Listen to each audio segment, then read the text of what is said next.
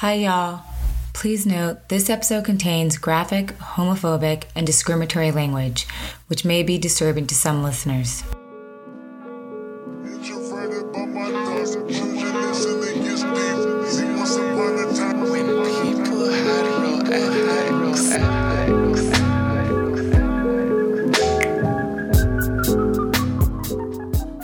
Welcome to The Real Ethics, where we talk all things real related to ethics in reference to professional practices and pop culture. I'm your host, Ronnie Brooks. In this episode, we look at discrimination in the workplace settings and how the LGBTQIA are more likely to experience harassment, abuse, and attacks than heterosexual employees, and the role of employers, businesses, and various industries of creating a space of inclusivity that ensure all employees, no matter their sexuality, gender identity, race, etc., are treated fairly with dignity. What can I do for you? I've been fired by Wyatt Wheeler. Plan on bringing a wrongful termination suit against Charles Wheeler and his partners. You want to sue Wyatt Wheeler, Hellerman, Tetlow, and Brown? Correct. I'm seeking representation. Come on in. Would you mind hitting the windows? Hey. Thanks. Hey, come on in. Kenneth, Robert, Charles, Walter, and Lydia. Thanks for coming in. Oh, of course. Andy, before we begin, I'd just like to say that everyone in this room is your friend. I know that, Charles. More than your friend. Family. Charles, I must apologize again for the Highline mishap yesterday. That was some scary moment around here. Wow, thank God the complaint was found and no damage was done. This time? What about next time? There won't be a next time. I guarantee it. Yeah. It's just that something's come over you lately, Andy. I don't know. Some kind of stupor, fogginess. Some people think you have an attitude problem, Beckett. Really? Who thinks that? I do. Excuse me. Am I being fired? Let me put it this way, Andy. Your place in the future of this firm is no longer secure. We feel it isn't fair to keep you here when your prospects are limited. And now, I don't want to rush you out of here. We've got a committee meeting. Excuse me, Charles. With all due respect, this is preposterous. It doesn't make any sense. Oh, you're right, Beckett. You don't have an attitude problem. Take it easy, Walter. If you had lost confidence in me, why'd you give me the Highline suit? Andy, you nearly blew the entire case, for Christ's sakes. That alone is inexcusable. It would have been catastrophic for us. Uh-huh. So you were concealing your illness. You ever tell Charles Wheeler you were gay? No, I didn't. Why not? You don't bring your personal life into a law firm. You're not supposed to have a personal life, really. Anyway, I did plan to tell Charles eventually, but then something happened at the racket club about 3 years ago. Somebody started telling some jokes. What do you call a woman who has PMS and ESP at the same time? I don't know, Roger. What do you call her? A bitch who knows everything. Sounds like someone I know. Hey, Walter, how good is a faggot fake an orgasm? He throws a quart of hot yogurt on your back. Reminds me of the hairdresser. How'd that make you feel? Relieved. That I never told him I was gay. Just very relieved. The clips that were just played was from the culturally significant 1993 film Philadelphia, written by Ron Neisner and directed by Jonathan Demme, and starring Tom Hanks and Denzel Washington. The first clip shows a scene of how discrimination comes front and center when the sexual identity and HIV diagnosis of the film's golden boy lawyer is revealed and results in his redundancy. The second clip shows us how employees engage in locker room talk and use harassment form language in the form of comments about one's sexual orientation. This film addresses discrimination from all angles, looking at HIV and AIDS, homosexuality, and homophobia in America, highlighting the long history of discrimination experienced by the LGBTQ, including harassment in the workplace settings, sexual harassment, microaggression, hate crimes, and violence, and exclusion from employment, housing, public spaces, and social institutions. For example, statistics provided by Pride Legal and Catalyst in 2019 and 2020 estimate that 90% of transgender individuals report workplace discrimination based on sexual identity, and that 1/5, which is 20% of the LGBTQ Americans, have experienced discrimination based on sexual orientation or gender identity when applying for jobs, and that over half of 53% of LGBTQ employees heard lesbian and gay jokes at work, while 37% heard bisexual jokes and 41% heard transgender jokes in 2018. This does not include the discrimination that occurs among the intersectional group of the LGBTQ community, like lesbians and women of color and transgenders. This is the ethical dilemma we will be reeling out this episode. Understanding workplace discrimination and the acronym LGBTQIA. Let me tell you something, Andrew. When you're brought up the way I am, the way most people are in this country, there's not a whole lot of discussion about homosexuality or alternate lifestyles. As a kid, you're taught that queers are funny, queers are weird, queers dress up like their mother, that they're afraid to fight, that they're a danger to little kids, and that all they want to do is to get into your pants. And that pretty much sums up the general thinking out there if you want to know the truth about it. Thank you for sharing that with me. You're very welcome. So what is discrimination?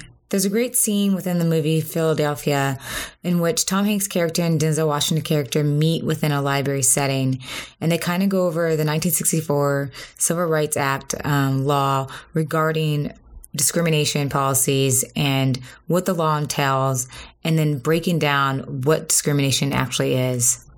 I'm going to play it so we can have a listen. Educational Rehabilitation Act of 1973 prohibits discrimination against otherwise qualified handicapped persons who are able to perform the duties required by their employment.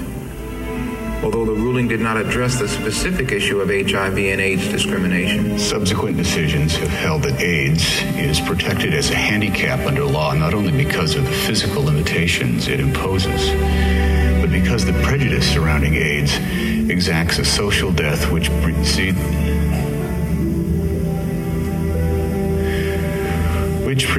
the actual physical one.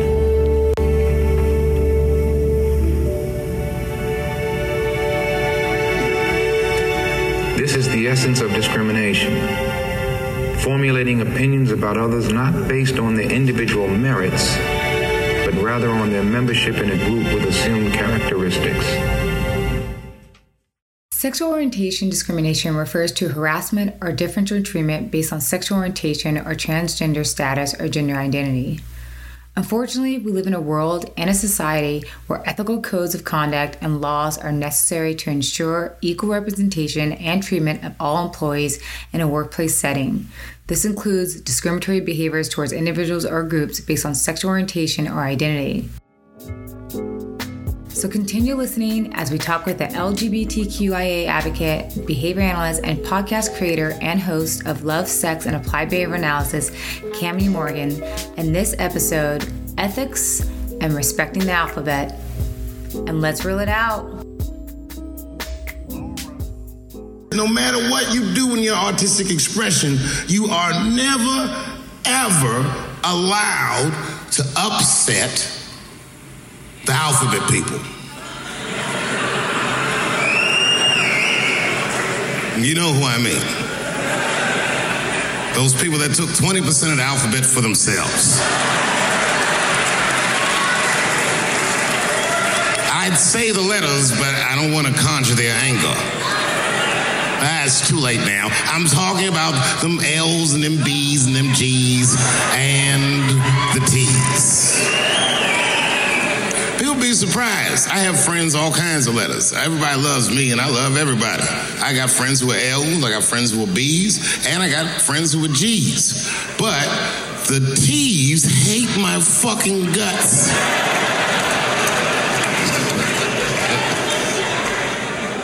And I don't blame them.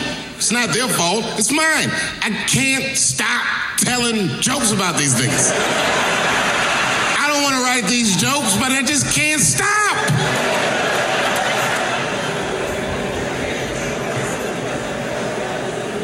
You know, you hear all those letters together all the time. LBGT, LBGT. And you think it's just one big movement. It's not.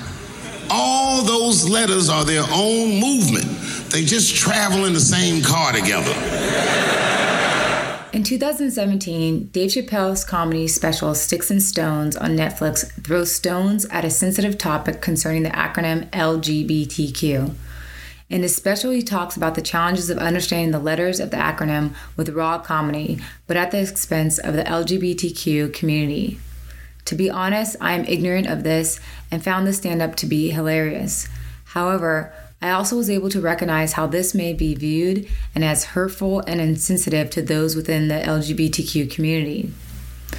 To become more socially aware and culturally sensitive of this acronym and discuss the significance of understanding and respecting the alphabet, I spoke with LGBTQIA advocate, behavioral analyst, and podcaster creator and host of Love, Sex, and Applied Behavioral Analysis, Cami Morgan. And this is how our conversation went. Why is it important that we acknowledge and understand the acronym LGBTQIA? I think it's important simply because people's identities are important. And I think that without that recognition and without that understanding, we would completely erase all of these or some of those intersections between identities that all of us have. And all of our identities show up, I think, in a way that for people who are maybe more privileged and who are less marginalized don't understand. And me being a lesbian, me being a Black lesbian, me being cisgender, these all affect my day-to-day life. These identities are very oppressed while they're simultaneously privileged. And so I think without that acknowledgement, we just wouldn't necessarily understand people in a kind of more complete and full way. And maybe for those listeners, you can break down the acronym to explain it better for us. That L is for lesbian. So, not ideally, but what we tend to think of as two cis women, being attracted to each other. This also does include all women, though, so trans women included. Gay is the acronym or the representation, I should say, of gay men and their attraction to each other. B is for bisexuality. T is for trans. That I tends to be for intersex. The Q is for the queer identities. The A is for asexual. And then there's a plus at the end because there's also many identities within all of those identities as well, such as pansexual, I guess just to name one. But yeah, so it's just kind of a matter of describing people who are not necessarily identifying in these traditional heterosexual identities. What are some of the common ethical challenges faced by the LGBTQI community in a workplace setting? Bullying, hiring, and firing based on sexual orientation or gender identity that may affect one's ability to get a promotion and result in pay discrimination, etc. And maybe also break down and discuss the different levels and types of harassments experienced within the community, such as when it comes to the LGBTQ, women of color, and transgender. One, just disclosure, to be honest. I think especially because I present as a feminine presenting woman, there is this assumption, for example, that I have a husband. There's this assumption that I'm straight. There's this assumption that I have or want children, for example, that in my case, for all of those examples, it's just simply not true. I think specifically when it comes to the field of applied behavior analysis or just behavior analysis as a whole, because we have that assumption about people, there is this assumed heterosexuality that we oftentimes don't again, kind of understand our clients and our scholars as who they are as people. There's a high correlation, studies show a high correlation between the autistic community and the LGBTQIA plus community. I think people don't understand that it's still illegal professionally to be gay in most states. So while I am out, that's a privilege that I choose to take, but it's also a risk. And I could literally just be fired, you know what I mean, just for being attracted to and having the gender of the spouse that I have. I think pronouns, I think the trans community, especially the Black trans community, has, it's just very dangerous, unfortunately, because of a lot of ignorance, because of a lot of hate. Black trans women in particular are literally murdered, I should say, at higher rates than anybody else in this LGBTQIA plus community. I think the life expectancy for Black trans women is 35 years old. And I think right now we're just at the beginning of March, and there's already been a ninth that we know of trans woman that has been brutally murdered. And even that, like the fact that we don't know that, the fact that in a lot of these protests, we only focus on the binary as far as murders and as far as oppression and injustice. I think we as practitioners have to, I think especially in a field where we are literally supposed to be serving an entire person, like not just diagnosis or not just whatever. I think we just have to be better so that we're better able to, again, like support and really serve all of these communities that we want to. The more people who hold these privileges make themselves more aware and then take it a step further and actionably advocate for their more marginalized counterparts, then these things will finally be able to change. To be honest, the majority of the discrimination I have suffered has been due to my Blackness, not due to my lesbian identity. And that to me is why this intersectionality approach needs to be a standard. But what I will say is there is this fear, I think, of disclosure that I feel, especially because we work with children and because my sexuality is stigmatized. There is this like, we're not going to tell a child about this, as though my life and who I love and who, you know, I'm committed to is somehow like perverted, and that only somebody who's like, I don't know, maybe a teenager can know that I don't have a husband and that I won't have a husband, or as though like a child's mind can't like wrap itself around this idea. So I have not suffered much, I think, discrimination per se towards my sexuality, but there definitely is this fear that has been reinforced about, do I correct this family when they ask me about my husband? Do I correct people when they assume that I'm straight? Do I tell my client when they ask me if I have a boyfriend? And for me, I do. I correct them every single time, if for nothing else, because it's my truth and I'm not going to put myself back in the closet. And again, that is a privilege. It is a risk, but it's a privilege that I'm able to have that perspective, but also because representation matters. Like I knew, without me knowing that there was a word called like lesbian, I knew who I was by way of who I was attracted to as a child. I vividly remember teachers that were gay, and I remember feeling so represented. You know what I mean? I remember being like, well, this is like they're normal just like I am. Me having this privilege of presenting as feminine, much more of my discrimination has kind of come by way of my Blackness. Yeah. So there is this, there's this reinforcement for being able to pass.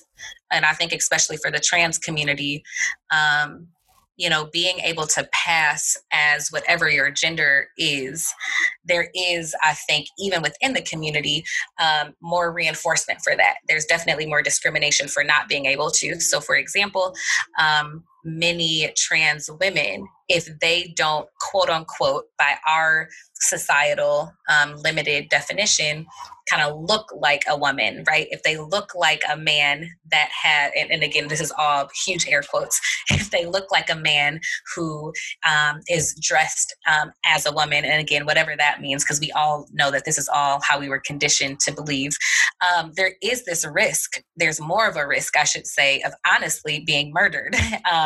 Then there's this risk of, disclosure. People are so quick to say, well, I think it's rude that transgender people don't disclose that they're trans. And it's like, but don't you understand that with or without disclosure, again, their life expectancy, not due to like illness, not due to anything besides murder, is already so short. So there is this risk of disclosure. Aside from the trans community, though, even me, like there's certain privileges that I have, again, being a cisgender woman, but please believe the amount of sexual harassment that I get from men when, and I should have said there's so many privileges from me being a feminine passing woman, excuse me. Please believe, though, the sexual harassment I get from men when I say that I'm not interested, the disrespect that I get when I tacked on then why I'm not interested. But then on the opposite side, you have my spouse who is a little bit more androgynous. Please believe that because she does not pass as all the time as a quote unquote like some feminine presenting woman, she also gets shit. If she was even more masculine presenting, she'd get shit for trying to be, huge air quotes, like a man. And just it's all of these kind of, I think, mind fucks around like the closer I look to heterosexual, whatever that may even mean, the more privileged I am. And so I think that in of itself, especially when it comes to our trans brothers and sisters, it is extremely dangerous. It's extremely sad, and it's extremely problematic. This is a global issue. The lack of safety that, and again, like the lack of basic human rights, the fact of the matter is, even for trans people to actually transition, they have to somehow prove that the validity of them wanting to transition through countless hours, expensive hours from psychiatrists and psychologists. And it's very, very, it's just it's a privilege. It's a privilege for us to be and to feel like we fit into that binary. And I think we just all have to do better. And that is the reason why, like last summer, I think it was in Washington where for the BLM protests, people were like writing like Black Lives Will Matter. And then somebody said all Black Lives Matter. And a lot of people had an issue with that. And I'm like, but do you all understand that we aren't going hard for our trans sisters who are being murdered at disproportionate rates than anybody else? We are not protesting. We are not fighting for their rights. We're not. And it is important that if we're going to say this bullshit of all lives matter or Black Lives Matter or whatever, that we really are including every single one of us, or else none of us are going to win. What does inclusivity look like in a workplace? And with all the challenges that come with discrimination, how do we create a safe and open space where we share ideas and challenge and learn from one another in support of individuals within the LGBTQI community? In my opinion, we have to always center the most marginalized voice in every context of every conversation, knowing that may change. And I think we also have to center impact over intent. There's so many questions that I get asked. There's so many, just honestly like violent or racist or whatever remarks or comments that I hear by well-meaning people that, I'm just curious, or I don't give a damn if you're curious. Like, unless you're going to pay me to consult about this, why do you think that you have consent to ask me that? You know what I mean? Because you don't really. And then as far as like centering marginalized voices, I think what we have to understand is just because somebody is tolerated in a place, that does not mean that they're welcome. So sure, because of the, I think it was like one of the equal rights laws that was passed, I don't know, like in the maybe 70s, 80s, 90s. I don't know. That's like a 30-year span, but somewhere then, we all have all these companies have these anti-discrimination policies, right? That, we will not, we're equal opportunity employers. We will not discriminate against you based on your race, your religion, your ethnicity, your whatever. But we all also know that that's not actually true. Like, these are like formalities that legally companies are able to like have to put in. So it's like, okay, it's cool. So like, how do we change the culture? What does that look like? Well, that looks like actually having mandatory, and I know DEI right now is like this hot topic or whatever, but really like it needs to be in depth. We need to hire and have mandatory practices ongoing of diversity, equity, inclusion, and justice. We need to understand from the top, in my opinion, from the top down, these CEOs need to know that not only should you hire, gay, lesbian, trans, queer, whoever identities, but that you're hiring them to be also in these equal positions that our straight, our white, our cis, whatever counterparts are in. But also let's have some policies in place for when employers and clients harass us. Let's have some anti-harassment policies in place. Let's have a zero tolerance for clients who outwardly, stupidly exhibit racist or homophobic or transphobic or sexist or whatever, behaviors. It's so much. I think sometimes we just think that kind of putting like a Band-Aid on these things is enough. But most of us see right through it. You know what I mean? Like us as Black women, I think we know exactly what it's like for us to be able to be hired at a job, but not to be appreciated. I still have to code switch. I can't have my natural hair. I have to whatever. And it's like, we have to then generalize, I think, that same kind of empathy and understanding to other communities as well. Because the reality is, me as a Black woman, I am not, in most of these spaces, the most marginalized person in the context of that space. But you know who is? My Black trans sister. I mean, we all deserve to go to the bathroom without somebody arguing, with telling me where I can pee. You know what I mean? Like, we all deserve to have, basic things. Like, all companies should have a place for people to nurse their kid. All companies should have policies in place for maybe even more neutral language. One of the Facebook groups that I admin, we really try to model that neutral language. So instead of saying like my husband or my wife, for example, saying my spouse, so that somebody like me doesn't have to disclose or correct somebody, about me not having a husband. I think intentionality is missing. And the reality is intentionality is not a moneymaker, and we live in a capitalistic society. And so it's no surprise to me that it's missing, but it's very hard when it's like your life and your identity on that chopping block.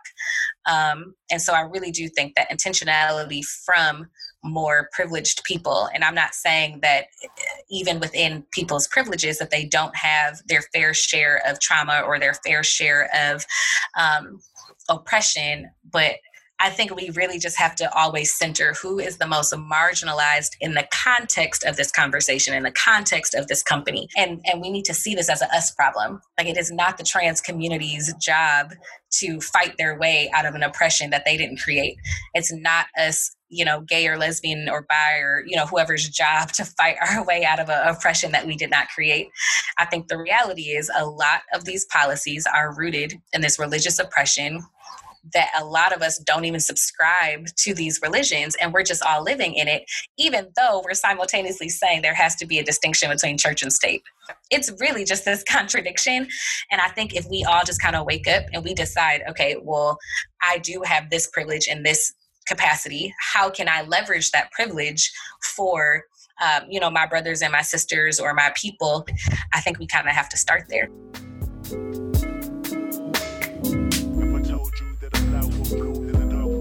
On June 15, 2020, the Supreme Court of the United States ruled that the Civil Rights Act of 1964 protects employees from discrimination on the basis of sexual orientation or gender identity. This means that workers across the U.S. can no longer be fired for being LGBT. As stated by Julia Levison Warner, it is now unlawful under the federal law to discriminate against an employee because of that person's sexual orientation or transgender status. It's shocking to think that only 2 years ago, that more than 25 states did not have laws protecting gay employees from discrimination. This court decision basically confirms that discrimination based upon sexual orientation or gender identity is discrimination and therefore unlawful.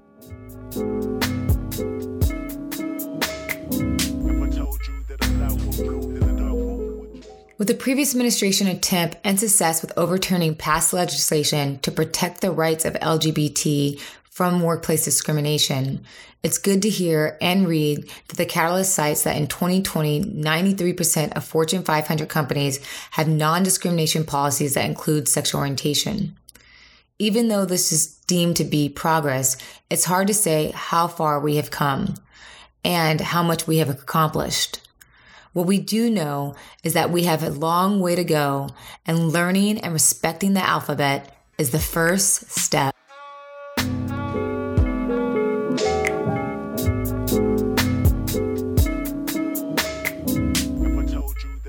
Please check out the resources and articles referenced in this episode to educate yourself and become culturally aware of this ongoing social and ethical dilemma faced by members of the LGBTQI communities. Once again, thank you for listening, and please tune in every fortnight on Thursday for our next episode. And if you like what you're hearing and would like to continue reeling out ethical dilemmas with us, please subscribe to this podcast and leave a review. We'd love to hear from you. And it's that time to say, that's a wrap.